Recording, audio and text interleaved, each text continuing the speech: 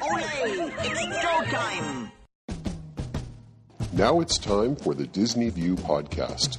Please move across your car to make room for everyone. Our podcast will begin momentarily. Join Dave as he makes his Grand Circle tour around the Walt Disney World Resort.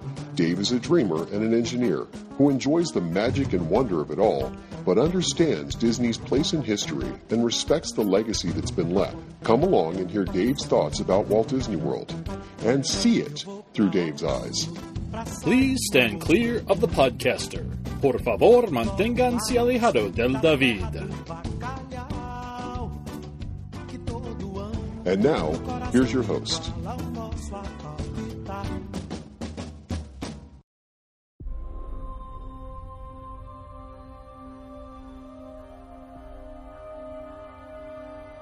Jin, whatever I do it to protect you. So you understand? I understand.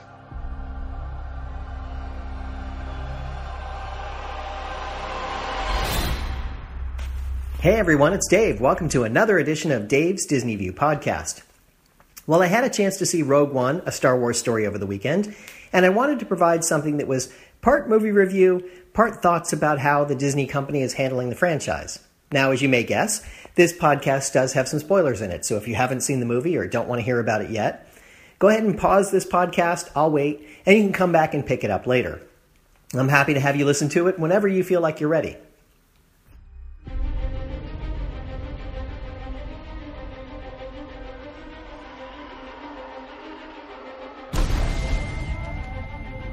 You want to get out of here? Our rebellion is all that remains to push back the Empire. You think you might be able to help us? When was the last time you were in contact with your father? What is this? It appears he is critical to the development of a super weapon. If my father built this thing, we need to find him. All right. How many do I need? They are requesting a call sign. It's, Rogue One. The power that we are dealing with here is immeasurable. If the Empire has this kind of power, what chance do we have?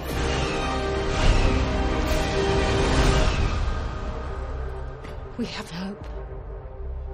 Rebellions are built on hope. So let's get started.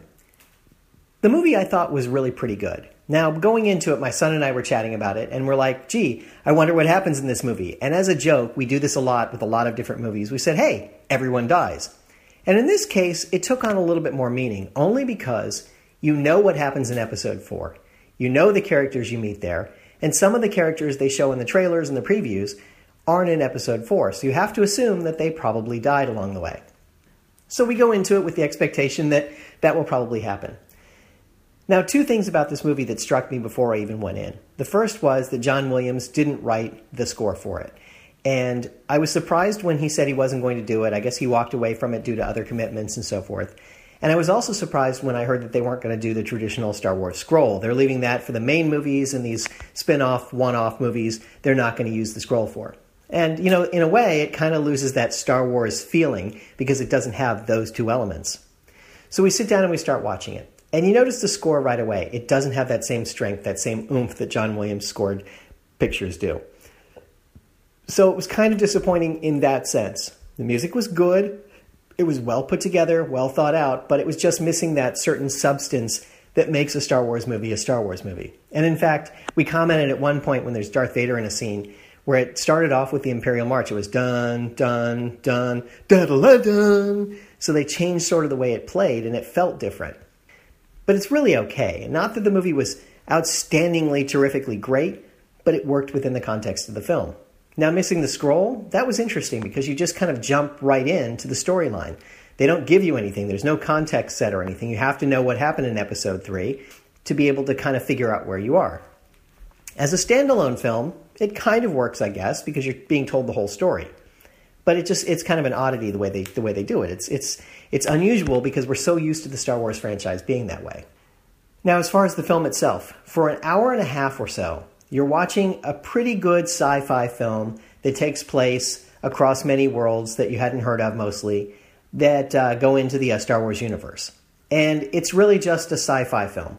So there's some recognizable characters, but overall, most of the characters are new and unique, so they're different than what we're used to. And while the thematic parts of it, the trappings of it, has that Star Wars feeling to it, it still doesn't feel like Star Wars. It just feels like a sci-fi film. There's nothing about it that screams Star Wars, really, other than some of the little pieces that they're talking about. They're talking about the Death Star. They're talking about these different things. It's clever and it works, but for that hour and a half, you're sitting there going, yeah, okay, is this Star Wars or is this just a pretty good sci-fi film? And you go through it and you're watching it and you're like, yeah, okay. And it's very dark. It's very gritty. You've started the war. The Empire is taking on everybody. And the Empire is trying to get rid of the Galactic Federation and trying to take over the universe. And in doing so, they've destroyed a lot of worlds and they've harmed a lot of people. And there's a lot of, just grittiness that happens. There's a lot of, things that are happening that just feel unsavory. They feel like, a very dark empire coming in and taking over. Did a great job of capturing that, but it's a little creepy in a way. I don't know. It's weird. You kind of feel it and you go, wow, this was not what I was expecting as far as the storyline goes and the way it's developing. Now, they do have one segment that takes place on a planet that's called Jedha. Now, it's funny because in the opening scene on Jedha, you see something that looks like a Jedi that was laid out, sprawled out in the sand there, like they had destroyed a temple or something, and there was a giant stone Jedi that's laying in the ground. And you have to make that connection, Jedi, Jedha. It kind of fits in a way. These are where they come from. Then they talk about the Kyber crystals and how they need them to make the Death Star work. And the Kyber crystals, according to the backstory of Star Wars, are what makes the lightsaber work. So it all kind of fits here that you would have gone to Jedha to be able to get the Kyber crystals, to be able to make the Death Star, because it would be that same sort of energy weapon. Kind of interesting. Nice little subtle story point. I like the way they pulled that out. They don't make a big deal of it, but they kind of talk about it throughout the story. And I'm like, wow, that's actually pretty good. I think that was a nice piece that captured my attention. And it kind of went through there. Now, the other thing that really captured my attention was Peter Cushing. Now, Peter Cushing died in 1994. And he was in the original Episode 4. He was aboard the Death Star. He was Grand Moff Tarkin. And yet, here's Peter Cushing as Grand Moff Tarkin in Rogue One. And it's like, huh? What they did was something remarkable. They had an actor who was about his size, looked a little like him, playing the part. And he ran through the lines and did everything, was in every scene that they needed. And then they went back and they used a computer to digitally map Peter Cushing's full look onto this man. And then they altered the voice just slightly so it sounded a little bit more like Peter Cushing. And there you go. And it was just a remarkable thing because here's Grand Moff Tarkin and he looks just like the guy from Episode 4 who's doing all the same things. And it was like, wow, that's a pretty incredible thing. And they did a really nice job of bringing that together and making it work. It was remarkable. I thought that was a really nice piece of technology that Disney used. But that's not all they did, and I'll come back to that in just a minute. Now, the last 30 minutes of the film or so become Star Wars. They are what you know as Star Wars. Everything that happens from then on is really something that you would expect to see. You're hearing the rest of the story of how the plans got into R2-D2 and wound up with Obi-Wan Kenobi in Episode 4. And it's really pretty cool because what they do is they take that last part of the story. They built up to this point. So Jyn goes in and she steals the plans from the space that's going to be destroyed. And everyone knows it's going to be destroyed and everything's going to happen. She steals the plans. She gets them transmitted up to one of the rebel ships. The rebels get them. They actually have trouble because Darth Vader comes in a wonderful scene and starts killing the rebels. Very reminiscent of the scene in Episode 4. But they manage to get the plans through the doorway to the next ship that then takes off and goes into hyperspace. And as they go off into hyperspace, they take the plans and they hand them to Princess Leia. Now here's where the other piece of CGI comes in. And using CGI, they were able to put a young Princess Leia, a young Carrie Fisher, inside the costume that somebody was wearing to look like Princess Leia. So there was a young Carrie Fisher saying something like, "We have hope." And it's really kind of neat because they did a nice thing of kind of filling in the storyline. Then the ship takes off. You recognize the ship as the one that's over Tatooine in the battle in Episode 4. And it takes off. And the guys are running through the corridors that look just like the corridors you see in the battle scene in that first part. And R2 and 3PO make a very short appearance before that ship takes off. So you kind of have the context that they're on board the ship. So it all fits and it works. And it makes a really wonderful piece right there. Now, as far as other things that the Disney folks did to create this movie and make it kind of give it that Star Wars feeling late was they did a battle with a bunch of rebels. So they're on Yavin 4, which of course you know is where the rebel base is. It's on Yavin 4, and because that's where the Death Star is headed to. And they make it work where you're on Yavin 4 and you feel like you're on that rebel base for some period of time. Mon Mothma's there, Bail Organa's there, some other people are there, and they're all meeting up with the various rebels, that rebel alliance. And the rebels aren't sure that they can make this work, and they're not sure what they're doing. And it's great because it gives you that backstory about where the rebels are and how they feel about taking on the Empire. And then they do some scenes where there's a huge battle scene over the planet where the plans are stored. And it's a really great scene. They did a nice job. They gave it all the feeling of Episode 4. The way they did some of the graphics and the way they did some of the shooting feels like Episode 4 very much. But the other thing they did to really give it that feeling was they took a lot of the scenes from Episode 4, whether they were in the movie or on the proverbial cutting room floor, and they added them in here. So here were some of the scenes of some of the pilots inside their ships, and they were the rebels who you see in Episode 4.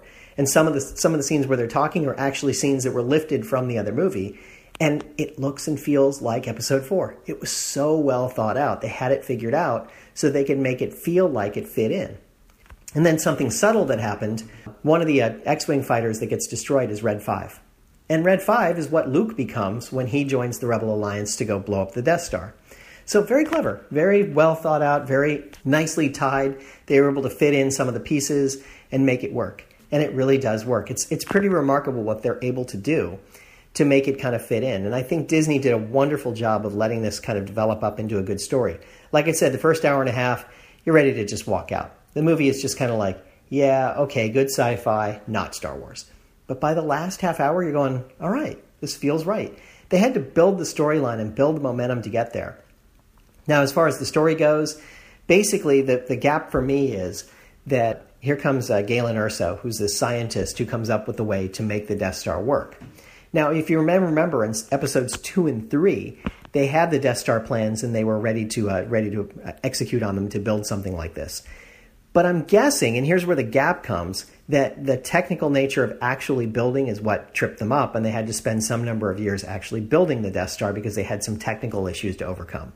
So that was kind of an oddity that felt weird to me. They had all this plan and they had all this design for what they were going to build for a super weapon, but they couldn't actually build it, and it took them a long time. So Galen Erso was helping them sort of under protest, and then he realized that it was just a super massive, weapon of destruction.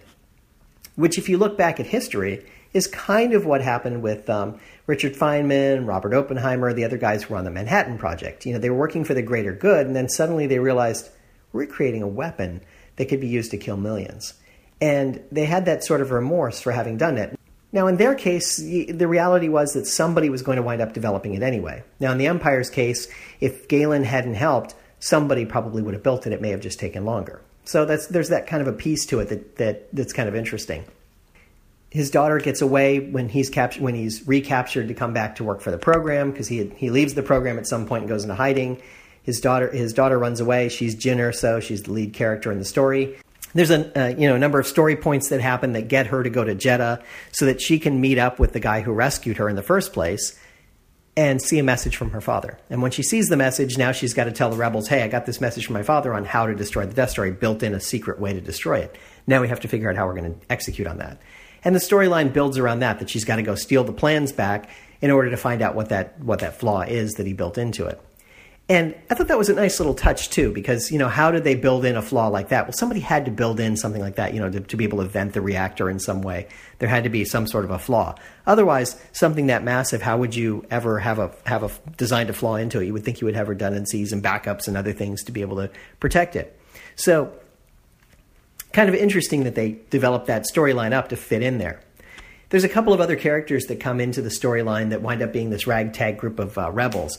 And they're kind of neat. They're all kind of interesting. You've got the different people that come into it. You've got Cassian, who's the rebel who's working with Jyn to try and make this all happen. You've got this droid named K2, this sarcastic droid who plays the comedy relief and does some other things. He's a reprogrammed Imperial droid, and it's a nice little character to have in there.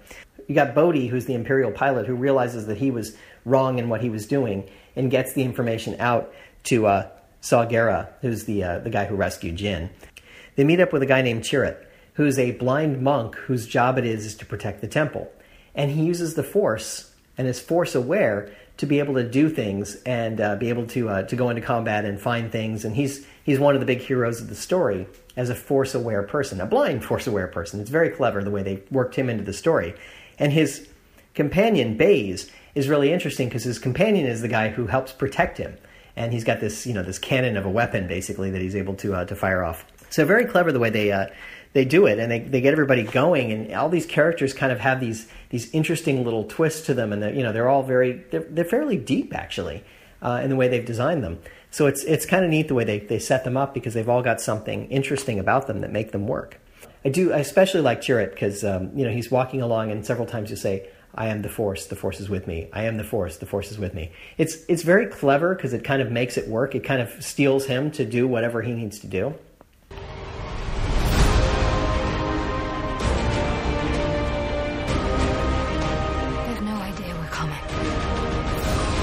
Hold of this moment. The Force is strong. Make 10 men feel like 100. We'll take the next chance. And the next. You're rebels, aren't you? Save the rebellion! Save the dream!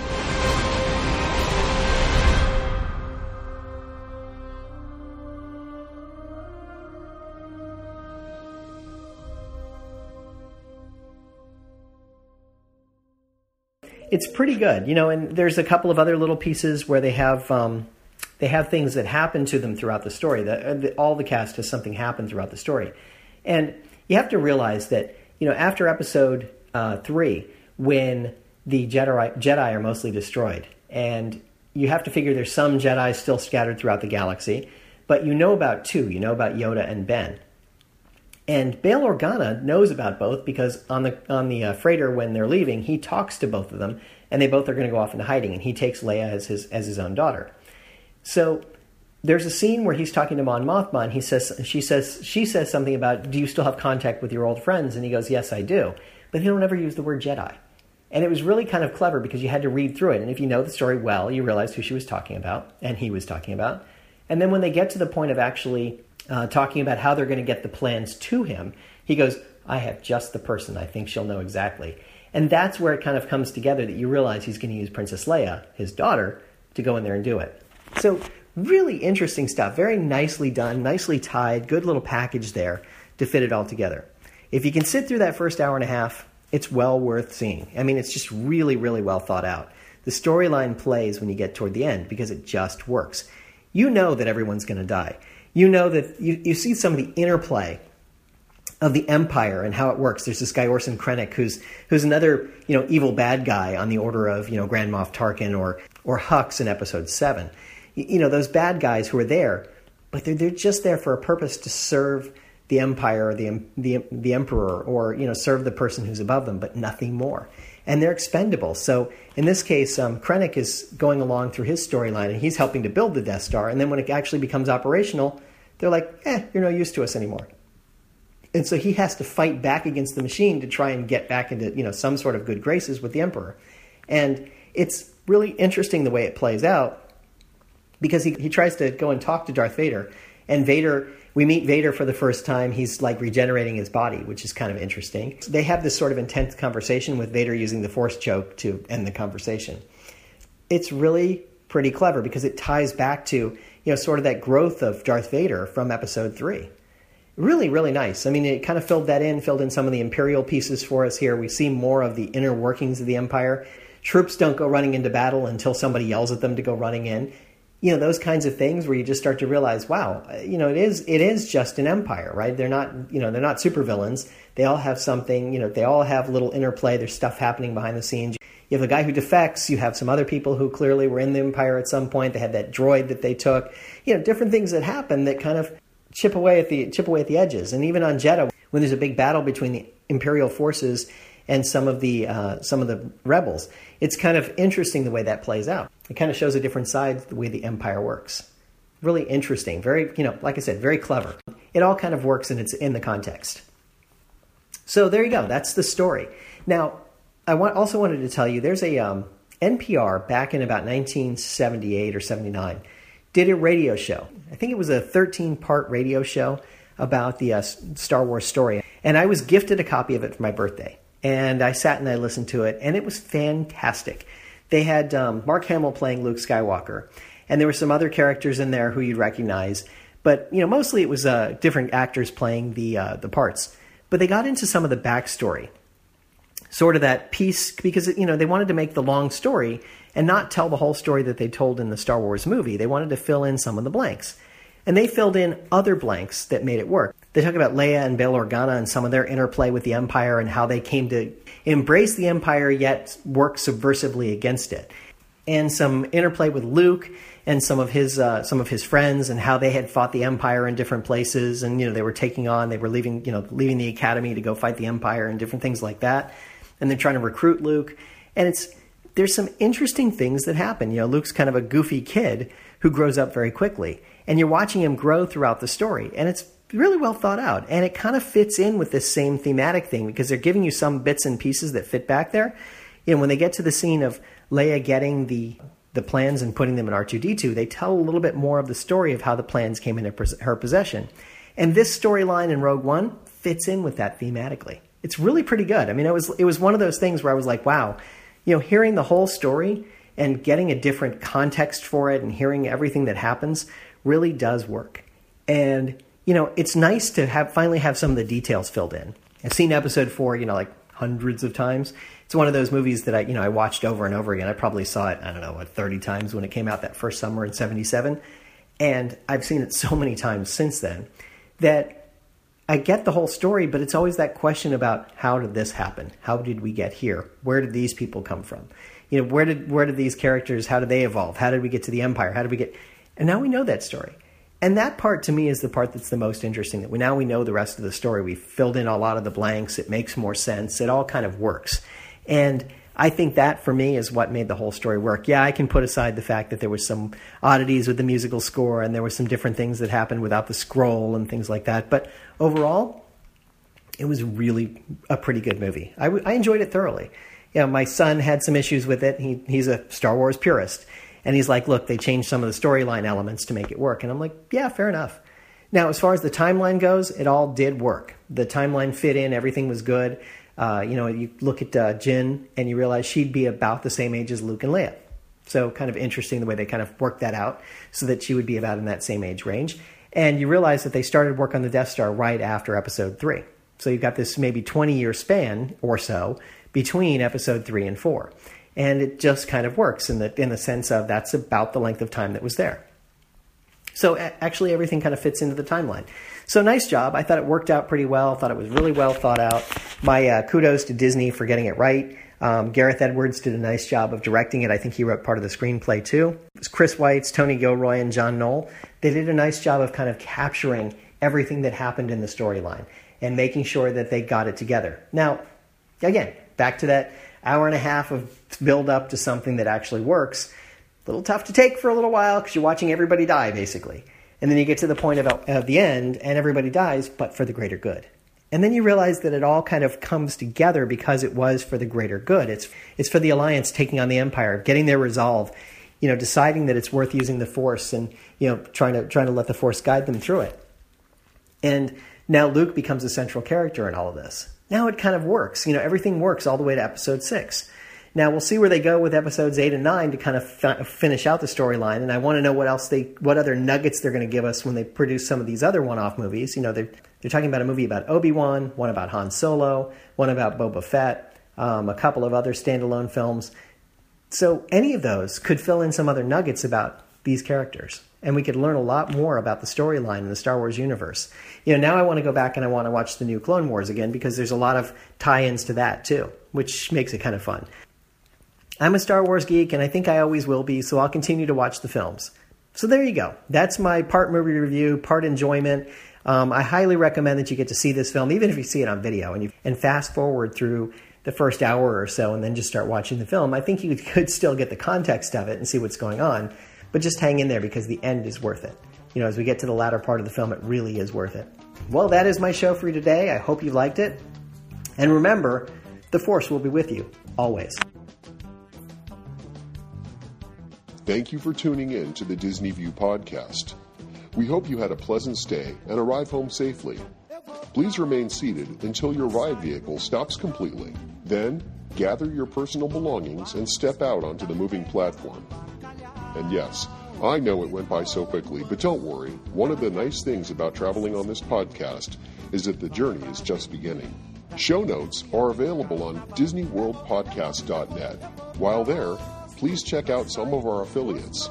You'll also find links to Dave's iPhone and iPad apps. There's an app for pin trading, one for finding hidden Mickeys, and an app for finding and tracking pressed pennies around the Walt Disney World Resort. And you never know just what Dave is working on next.